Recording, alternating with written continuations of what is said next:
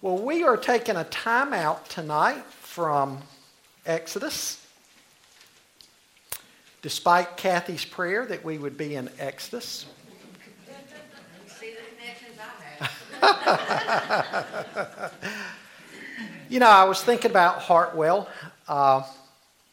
82 years old, pastored in the late 50s, 60s, 70s, 80s, and into the 90s. And I was thinking this week about the changes he has seen in his years in the ministry. I'd say the same thing about Dr. Willis. My. The changes they have seen in this culture since they first went into the ministry. So anyway, I want us to look at Elijah tonight out of 1 Kings 18. Rise up, O men of God. And using men generically, of course, all of us. Rise up, O men of God. When we think of how Elijah was with his changing culture, and we'll talk about what brought on a lot of changes in his culture with Jezebel and Ahab. And like I say, I was thinking about Dr. Willis and Hartwell and their time in the ministry and just cataclysmic changes that they have witnessed. Many of you in here tonight that you've witnessed. And I couldn't help but think about Elijah and how Elijah must have felt in his climate back in his day. Feeling outnumbered. Do you ever feel outnumbered today? You ever feel outnumbered as Christians? I'm sure we know that's how Elijah felt. Because at one point he says, I'm the only one left. And what did the Lord tell him? No, I've reserved 7,000 who have not yet bowed the knee to Baal. But pick up reading with me in verse 1 of chapter 18 of 1 Kings. Rise up, O men of God. Later on in the 3rd year of the drought, the Lord said to Elijah, Go and present yourself to King Ahab. Tell him that I will soon send rain. Now, why had rain been withheld? Elijah had prayed. Had prayed? And why had God brought the drought? Why had God brought drought in the land? Do you remember? Yes, because Elijah had prayed, but what had even set up that scenario? The judgment of God on the land. Because they had turned to Baalism and they had rejected Yahweh. So God had not sent rain in 3 years as judgment, as a wake-up call to them. Folks, I tell you what, God can bring a nation to its knees if he so chooses, can he? So Elijah went, verse 2 says, Meanwhile, the famine had become very severe in Samaria, so Ahab summoned Obadiah, who was in charge of the palace. Obadiah was a devoted follower of the Lord. Once when Jezebel had tried to kill all the Lord's prophets, Obadiah had hidden 100 of them in 2 caves. He put 50 prophets in each cave and supplied them with food and water. Ahab said to Obadiah, We must check every spring and valley in the land to see if we can find enough grass to save at least some of my horses and mules. So they divided the land between them. Ahab went one way by himself, and Obadiah went another way by himself. As Obadiah was walking along, he suddenly saw Elijah coming toward him. Obadiah recognized him at once and bowed low to the ground before him. Is it really you, my lord Elijah? He asked. Yes, it is, Elijah replied. Now go and tell your master, Elijah is here. Oh, sir, Obadiah protested. What harm have I done to you that you are sending me to my death at the hands of Ahab? For I swear by the Lord your God that the king has searched every nation and kingdom on earth from end to find you. And each time he was told, Elijah isn't here, King Ahab forced the king of that nation to swear the truth of his claim. And now you say, go and tell your master Elijah is here. But as soon as I leave you, the Spirit of the Lord will carry you away to who knows where. When Ahab comes and cannot find you, he will kill me. Yet I have been a true servant of the Lord all my life. Has no one told you, my Lord, about the time when Jezebel was trying to kill the Lord's prophets? I hid 100 of them in 2 caves and supplied them with food and water. And now you say, go and tell your master Elijah is here.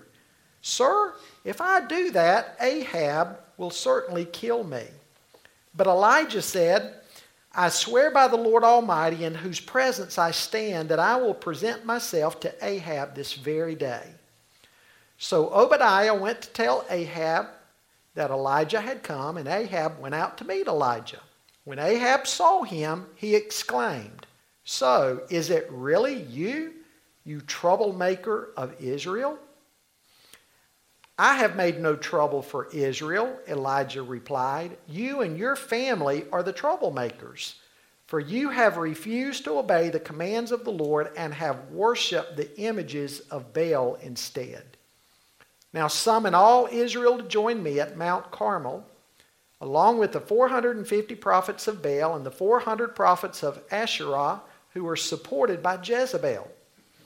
So Ahab summoned all the people of Israel and the prophets to Mount Carmel. Then Elijah stood in front of them and said, How much longer will you waver, hobbling between 2 opinions? If the Lord is God, follow him. But if Baal is God, then follow him. But the people were completely silent. Then Elijah said to them, I am the only prophet of the Lord who is left, but Baal has 450 prophets. Now bring 2 bulls. The prophets of Baal may choose whichever one they wish and cut it into pieces and lay it on the wood of their altar, but without setting fire to it. I will prepare the other bull and lay it on the wood on the altar, but not set fire to it. Then call on the name of the Lord your God, and I will call on the name of the Lord. The God who answers by setting fire to the wood is the true God. And all the people agreed. Then Elijah said to the prophets of Baal, You go first, for there are many of you. Choose one of the bulls and prepare it and call on the name of your God, but do not set fire to the wood. So they prepared one of the bulls and placed it on the altar. Then they called on the name of Baal from morning until noontime, shouting, O Baal, answer us. But there was no reply of any kind. Then they danced, hobbling around the altar they had made. About noontime, Elijah began mocking them. You'll have to shout louder, he scoffed, for surely he's a god. Perhaps he's daydreaming or is relieving himself. Or maybe he's away on a trip or is asleep and needs to be wakened. So they shouted louder, and following their normal custom, they cut themselves with knives and swords until the blood gushed out. They raved all afternoon until the time of the evening sacrifice, but still there was no sound, no reply, no response. Then Elijah called to the people, Come over here. They all crowded around him as he repaired the altar of the Lord that had been torn down. He took 12 stones, one to represent each of the tribes of Israel, and he used the stones to rebuild the altar in the name of the Lord. Then he dug a trench around the altar large enough to hold about 3 gallons. He piled wood on the altar, cut the bull into pieces, and laid the pieces on the wood. Then he said, Fill 4 large jars with water and pour the water over the offering and the wood. After they had done this, he said, Do the same thing again. And when they were finished, he said, Now do it a 3rd time. So they did as he said. And the water ran around the altar and even filled the trench. At the usual time for offering the evening sacrifice, Elijah the prophet walked up to the altar and prayed, O Lord, God of Abraham, Isaac, and Jacob, prove today that you are God in Israel and that I am your servant. Prove that I have done all this at your command. O Lord, answer me. Answer me, so these people will know that you, O Lord, are God, and that you have brought them back to yourself." Immediately the fire of the Lord flashed down from heaven and burned up the young bull, the wood, the stones, and the dust. It even licked up all the water in the trench. And when all the people saw it, they fell face down on the ground and cried out, "The Lord, He is God. Yes, the Lord is God." Then Elijah commanded, "Seize all the prophets of Baal. Don't let a single one escape." So the people seized them all, and Elijah took them down to the Kishon Valley and killed them there. Folks, I mentioned Hartwell and Dr. Willis. This was also, if you know anything about Dave Seeger, this was one of Dave Seeger's favorite stories to tell in Awana. Boy, he could really tell this story right. He had the kids eating out of his hand as he told it. Folks, as Christians, we know that we are to be examples to the world. But in order to do that, what are we going to have to be? We're going to have to be salt and light. We're going to have to be pilgrims, sojourners. We can't blend into the world and be like the world if we're going to be a witness to the world. We can't compromise with the world. As J.B. Phillips says in Romans 12:2, we can't allow the world to squeeze us into its mold. We have to be different. Now, we've been studying through Genesis and now Exodus how God raises up men and women to be His servants. We've seen how God's raised up men like Abraham, Isaac, Jacob, Joseph.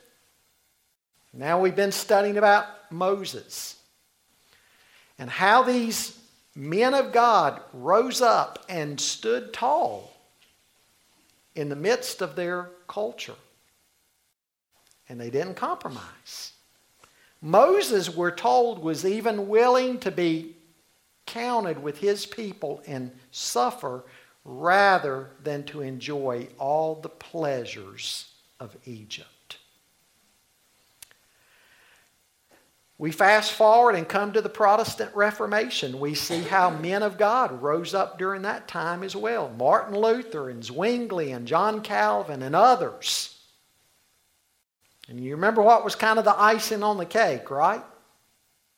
The sale of indulgences.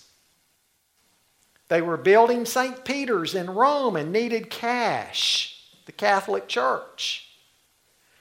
And so the Pope had sent this gentleman out who was an expert fundraiser.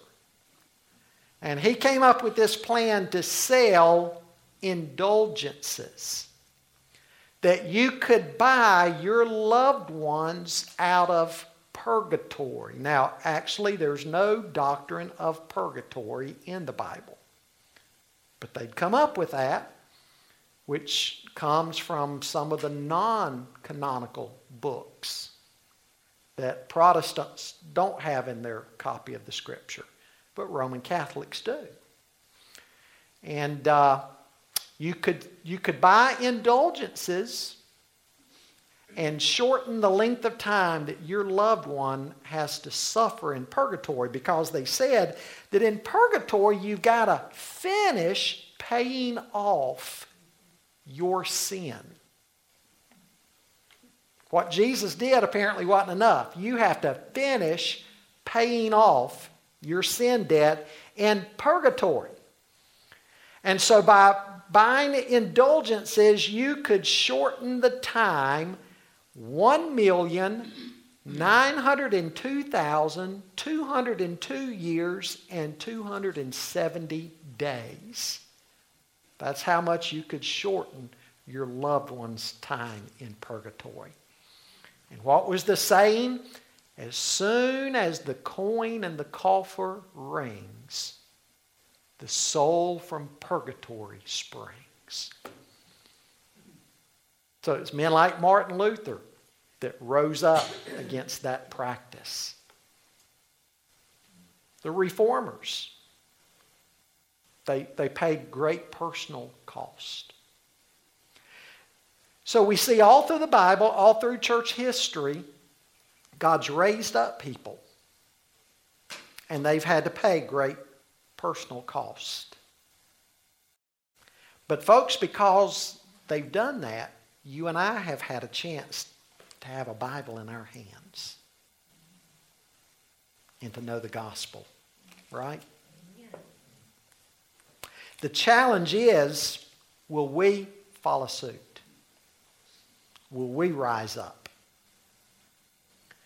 Now we see in 1 Kings 18 that as you're going into 1 Kings 18, the spiritual climate in Israel is very, very low.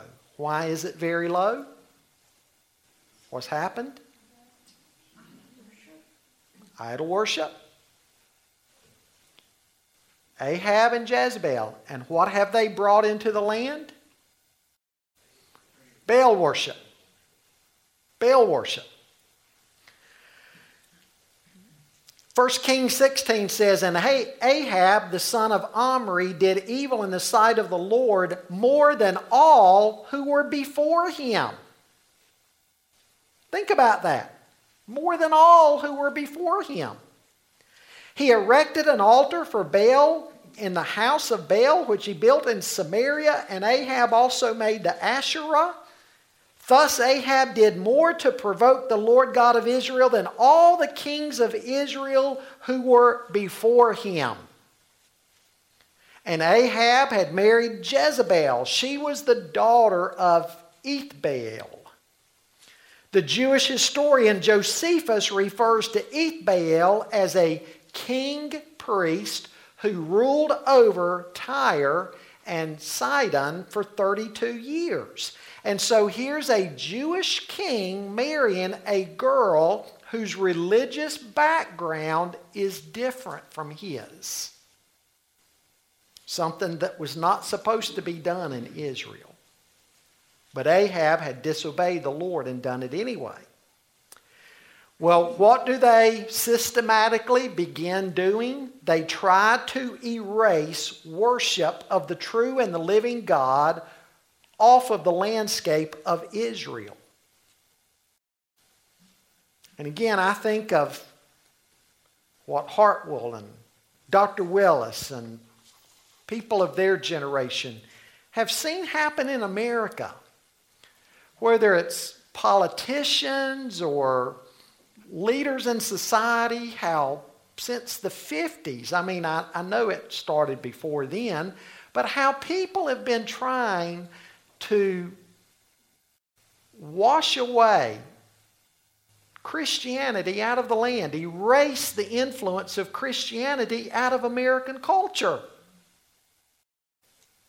Think of all the battles some of you have seen being waged over the past 50 or 60 years of your life.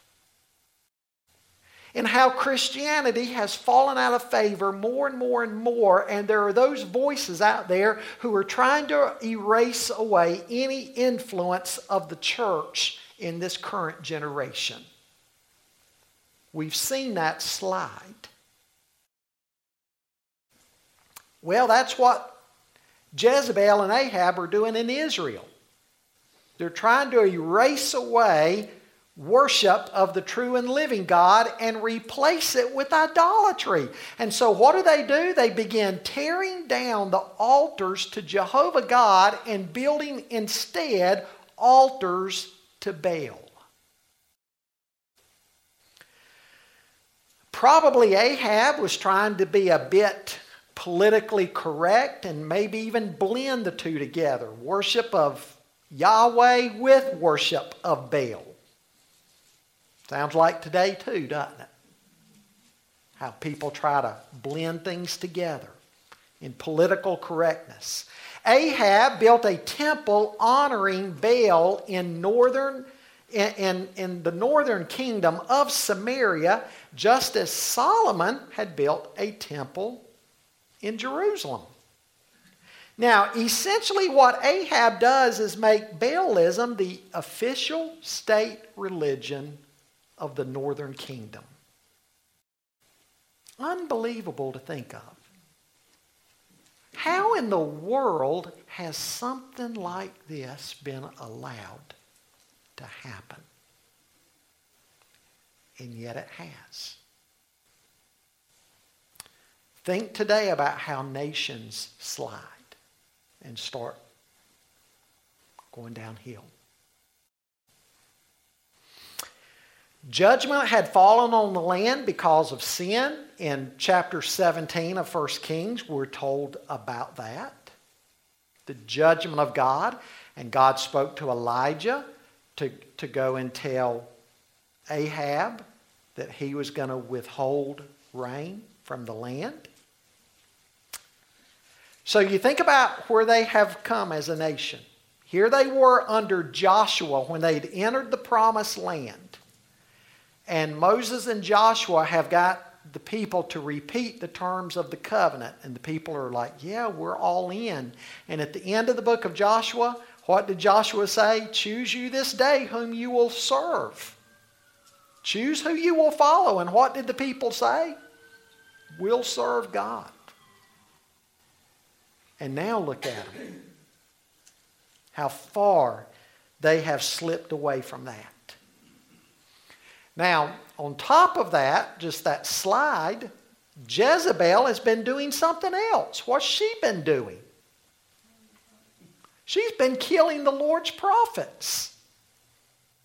Probably she's doing this out of worship of Baal. She thinks by killing the prophets to Baal's rival, she'll bring the blessings of Baal upon the land.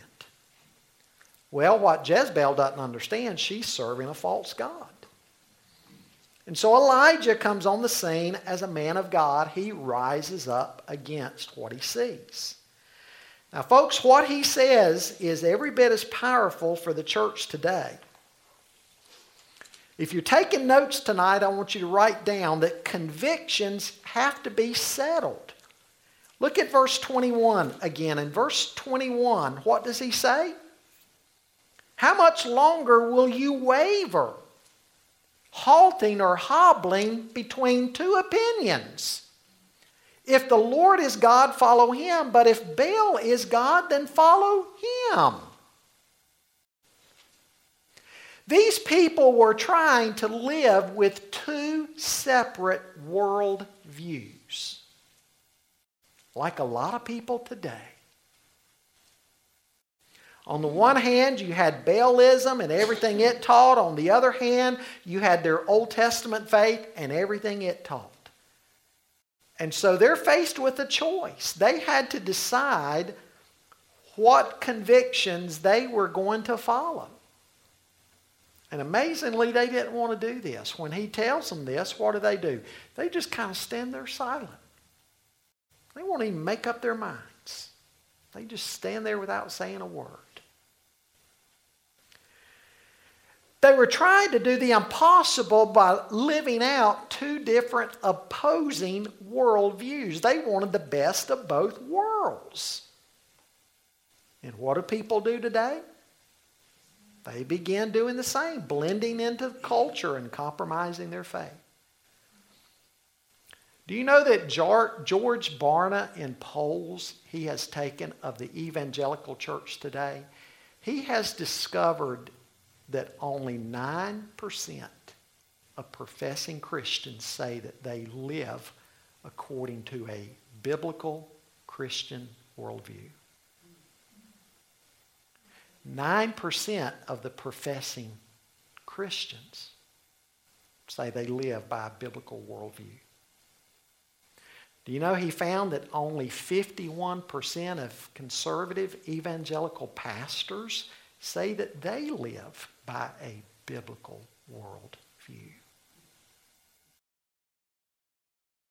Are they northern?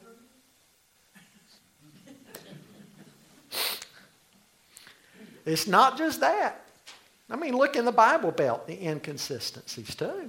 You know, it's all over. We're in a 51-49 culture. Now, what do you mean by? Well, you just look at any election, here you just talked about 51% of pastors, it was Right. a 51-49 culture. Yeah. And it, not much to tip it. And what's so sad about this is Christianity is a revelatory faith. What do I mean by that? We have God's revelation. In other words, what I'm saying is, it's not supposed to be up for grabs with just what we think we want to do, what we feel like doing. What are we supposed to do? We're supposed to live by the Word. Christianity is based on God's revelation. And God doesn't stutter. And you know, in Deuteronomy, Moses said, this word's easy to understand. You don't have to go up to heaven to try to understand That's right. it. It's in your minds and in your hands today for you to understand. Yep. You know, people say, oh, the Bible's too complicated. It isn't. No. If you just dig in and start reading, start studying it. But again, when you think about 9%, and then 51%, 9% of lay people, 51% of even pastors. And how it shouldn't be, because again, this is what we're supposed to believe, and this is what we're supposed to guide our lives by. And even as Southern Baptists, what do we say in our doctrinal statement? That in here we have everything, God's Word is inerrant in all matters pertaining to what? Faith and practice. Everything about our faith, everything about our lifestyle is supposed to be governed by this. And yet we're not doing it. Sad. We even begin going along with those who don't know God, and we allow them to try to set the agenda. We'll even try to let unbelievers set the agenda in the church.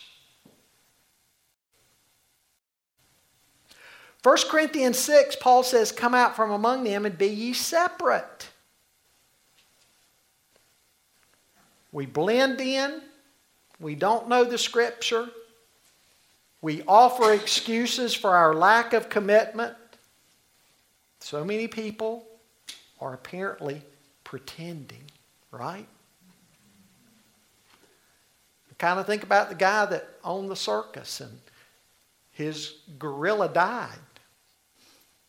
He was in trouble. He had a big week coming up in a major metropolitan area, and the gorilla would, it was a leading attraction. So he got a gorilla suit, very real looking one, dressed the man in it, and the man would jump at the kids behind the bars and growl at them and snarl and scare them to death. Man, it was a moneymaker. But this guy one time on break, he stepped through a door, didn't realize he was stepping into the lion's cage. He turned around and there was a lion. He's in his ape suit. The lion's coming to attack him. And he begins screaming and yelling, get me out of here. And all of a sudden the lion says, shut up, you fool, you'll get us both fired.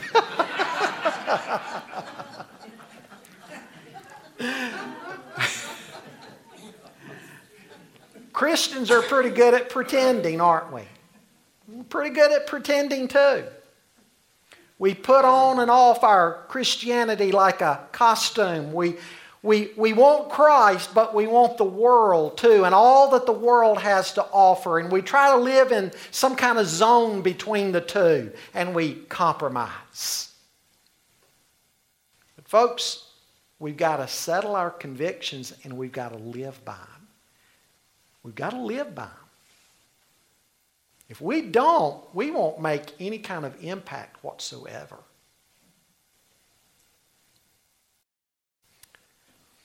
And that's what their problem was. They had lost sight of the convictions they were supposed to have. And Elijah's trying to call them back to living a life of convictions. Well, secondly, I want you to see, culture must be confronted with God's truth. Look at what he says in verses 22 to 24. Then Elijah said to them, I'm the only prophet of the Lord who is left, but Baal has 450 prophets. Now bring 2 bulls. The prophets of Baal may choose whichever one they wish and cut it into pieces and lay it on the wood of their altar. But without setting fire to it, I'll prepare the other bull and lay it on the wood on the altar, but not set fire to it. Then call on the name of your God, and I'll call on the name of the Lord. The God who answers by setting fire to the wood, he's the true God. Elijah's going to later on say in verse 36 that all of this was not his own idea. He says, God, I've done everything at your word. We can know that what Elijah is doing here with this test was not his idea. God's told him to lead the people to do this. And so here he proposes this test. And let's remember where they are. They're at Mount Carmel, or Mount Carmel, as they would say. Now, what's significant about that?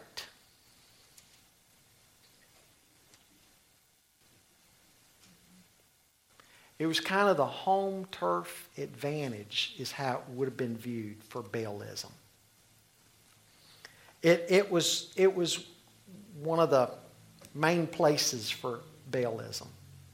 It was a high place, and it was over by the sea. It was viewed commonly in that culture as a favorite place of Baal. Now, here's where we need to understand something about Baalism a little more to see the significance of this. Baal was the storm god of the Canaanites. You remember the Canaanites? In one way or another, Israel was supposed to have run the Canaanites out of the land when they first entered into the Promised Land. They were supposed to run them out or kill them if they couldn't run them out. They were supposed to kill all the Canaanites. And you might say, how cruel. But let's remember about what God had said concerning the Canaanites. Remember what he said to Abraham? He gave them over 400 years to repent. Your people, Abraham, are going to be down in Egypt for more than 400 years because he was giving the Canaanites over 400 years to repent and come to him. And so they had had over 400 years to do that. And they had not done it. And so God was completely just in ordering their destruction. Because God said, if you allow them to stay, they are going to poison you. You're going to end up compromising. You're going to end up giving your sons to their daughters and your daughters to their sons. And there's going to be all kinds of compromise in the land. And then I'm going to judge you because you're not going to obey me. And that's exactly what had happened. They had left the Canaanites there, and they had intermarried with them, and they had adopted many of the ways of the Canaanites, and they had even adopted much of the aspects of Canaanite religion and worship. So the Canaanites had indeed become poison to the Israelites.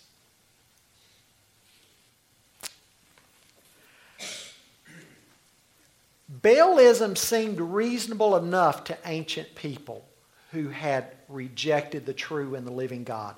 You see, they reasoned that there must be a God who brings the storms, who brings the rain. There must be somebody or something up there that brings this fertility to the earth. And so they had concluded it was Baal. They had created an idol. He was pictured as riding the back of a bull with the clouds as his chariot and lightning as his sword. And his female counterpart was Asherah. And she was pictured as a totem pole, a very sensual totem pole. And the thought was, as Baal and Asherah engage in sexual practice in the heavens, the result of that is fertility on the earth. And so they would go to the high places because they thought, you got to get up close to him, build altars at the high places. And then they would have prostitutes. And the people would engage in sexual practice with the prostitutes of Baal. Because their thought was, Baal and Ashtoreth will see the people engaging in sexual practice. They will in turn engage in sexual practice. And then fertility will come to the earth. It was a sex cult. A sex cult based on fertility, bringing fertility to the land. And what's amazing by that is here's the descendants of Abraham, and they have begun buying into all this junk. I mean, this is pure paganism.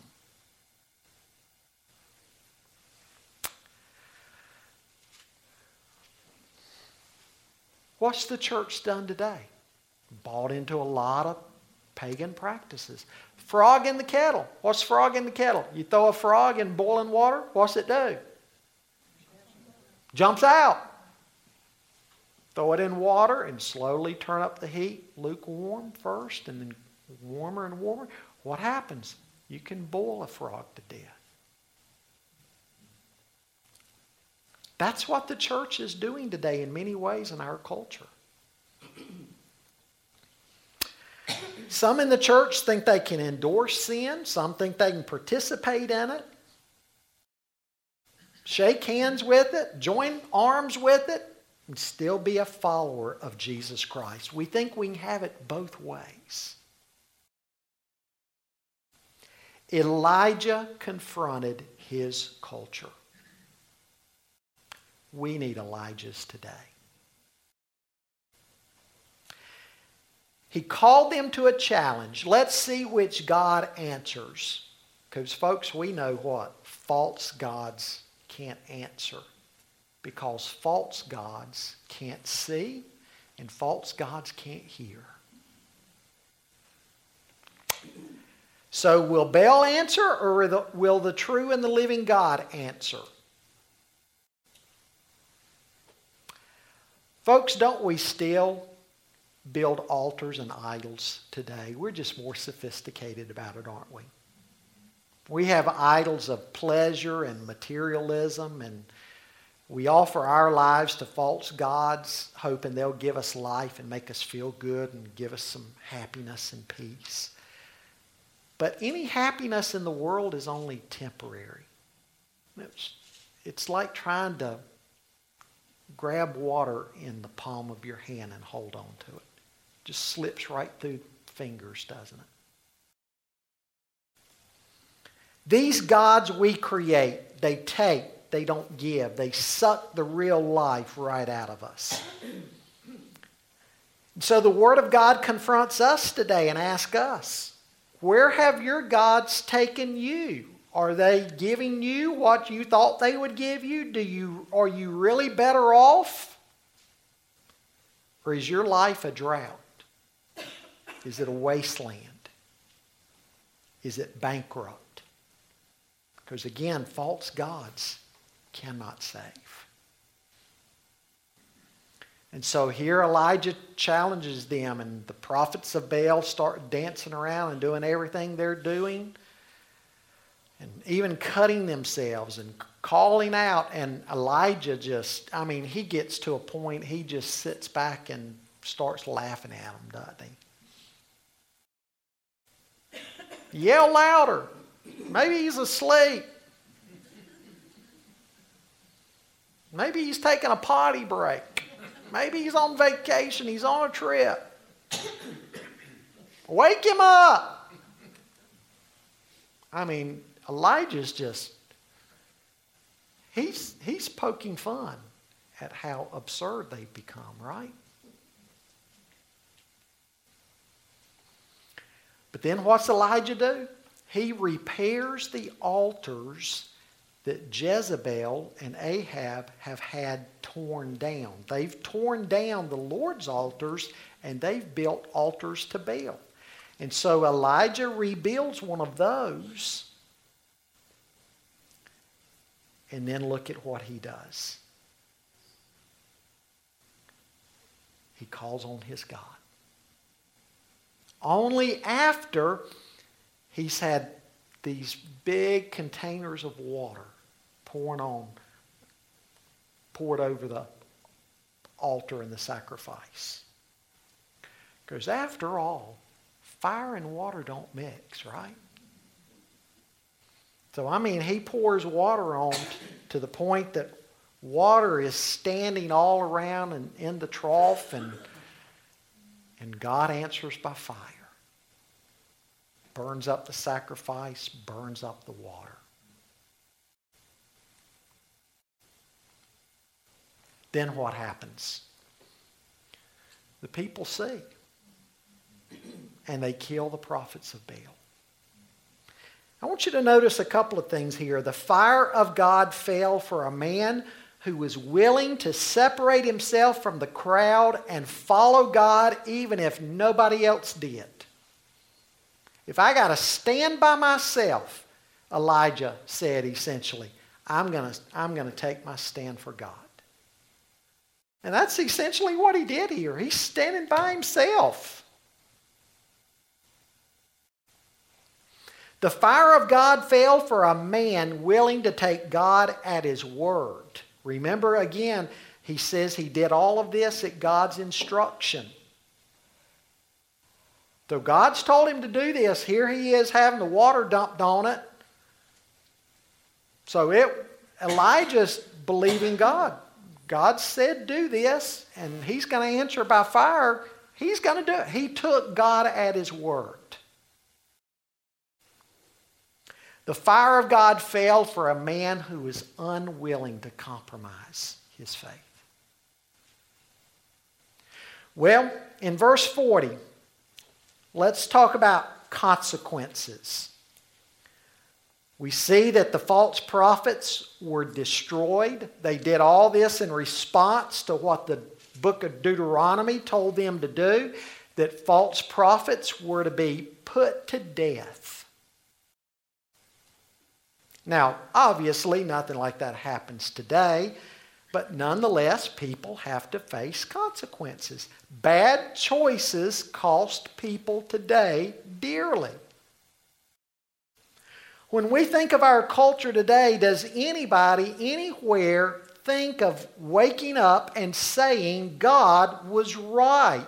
We have been sowing to the wind and reaping the whirlwind. As a culture, we've departed from the truth of God's Word, and look at where it's gotten us. Our nation may never recover from some of the junk that we've gotten involved with today. Consequences. What's Galatians 6 tell us? Be not deceived, God is not mocked. Whatsoever a man sows, this will he also reap. Sin has consequences.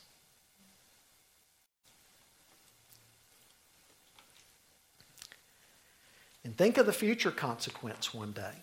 The great white throne judgment. Those whose names were not found written in the Lamb's book of life were what? Thrown into the lake of fire. Consequences.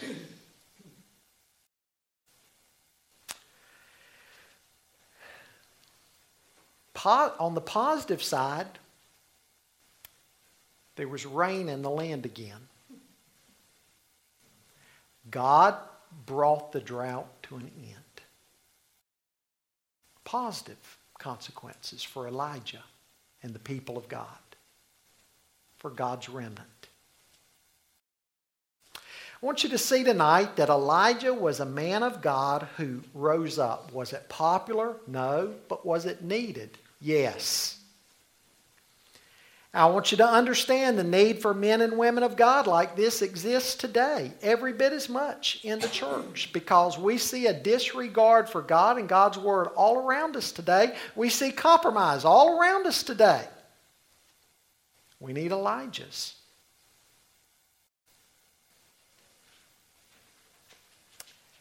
And yes, I want you to also understand it may mean standing alone.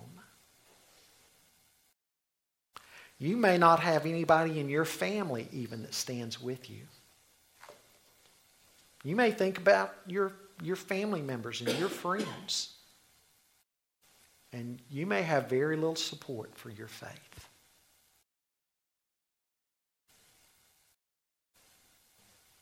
It can take a willingness to be in the minority with nobody standing with you. But as the old cliche says, 1 plus God equals what? A majority. Still true today, yet.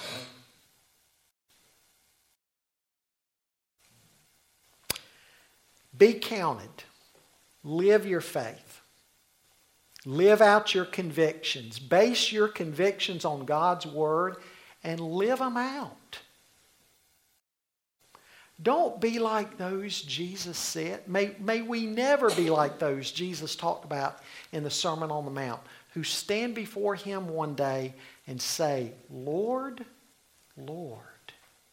And He says, depart from me. I never knew you.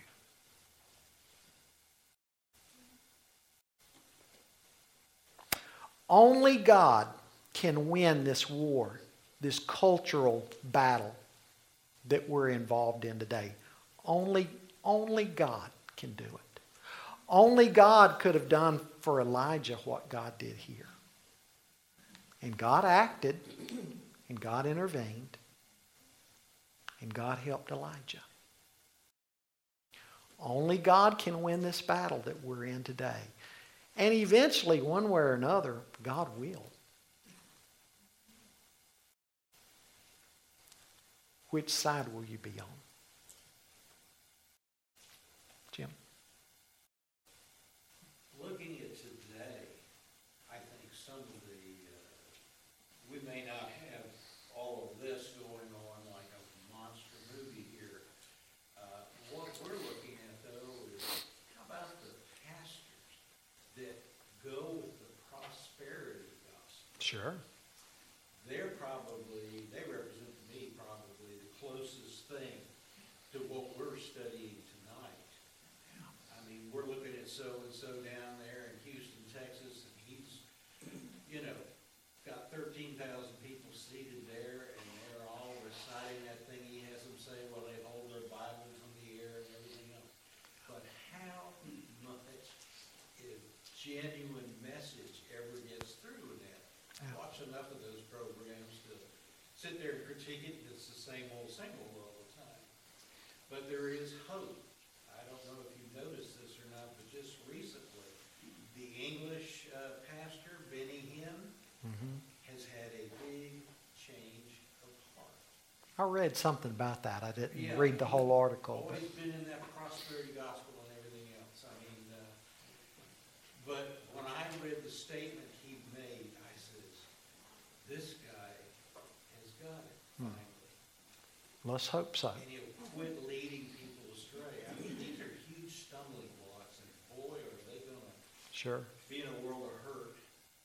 When it comes to that time to step out into eternity and you meet God face to face, there's going to be one of those that really is going to feel it when he says, depart from me, I never knew you. But just think of the ways, the long checklist we could go down, how far many in the modern church today have compromised what we learn in here. whether it has to do with life, because we're in a culture of death now, life, marriage, gender issues, all of these issues. You think of how the church today, some churches and some denominations are compromising. Are we willing to take our convictions from God's Word and stand on them, even if nobody stands with us? Are we willing to do that? I hope we'll be willing. There's churches that still allowing the Boy Scouts to meet in their buildings. They're allowing them to come in and take part in worship services. And I have had someone tell me this week, oh, there's nothing wrong with Boy Scouts. Yes, they have become enculturated in the homosexual movement, in the leaders, and in the ones that they bring in. And then they're upset because people said, well, it's all these people filing these sexual abuse charges. Well, duh. What do they think it goes back to? Sure. They've got the leaders who are molesting the kids. Yeah. The young people who have been so converted in their mind, or I think we may have used the wrong word, converted, twisted in their minds, that they're trying to bring more kids into it. And I've got a friend. Their son is in Charlotte, and he is actually working to bring more youth into the homosexual lifestyle. And then the other brother, they're putting pictures of their son out there in a Boy Scout uniform. I mean, and they're supposed to be the greatest, godliest people on the face of the earth. But they have not confronted the sin that's rampant. They have just ignored it. Pastor Scott, the bottom line is be real. Sure. Be real. Sure. As you leave tonight, again, think about what some of you in here have seen happen in this culture over the past 50 or 60 years, and the slide that we have seen. And giving up biblical convictions a little bit more, and a little bit more, and a little bit more. It's kind of like a little dripping faucet, isn't it? We've gradually given up a little bit more ground. And we're not talking about hating anybody. We love the sinner, hate the sin. But whatever it is, these little compromises we've done along the way in society. And think of the impact it's had on the church today. And are you going to be willing to say, God, by your grace and with your wisdom and strength, I'm going to know this book, I'm going to learn it, I'm going to base my convictions on your word, I'm going to trust you. If nobody else in my family and nobody else in my friends goes along with it, I'm going to trust you. And I'm going to be an Elijah. And I'm going to stand up and I'm going to be counted for you. And you know what? One of these days we might see pastors being imprisoned, Christians being imprisoned, people being put to death. But you know what? That has always happened. That's always happened. It may happen again. Are we going to be willing to be counted if it happens to us? We'll see. We'll see.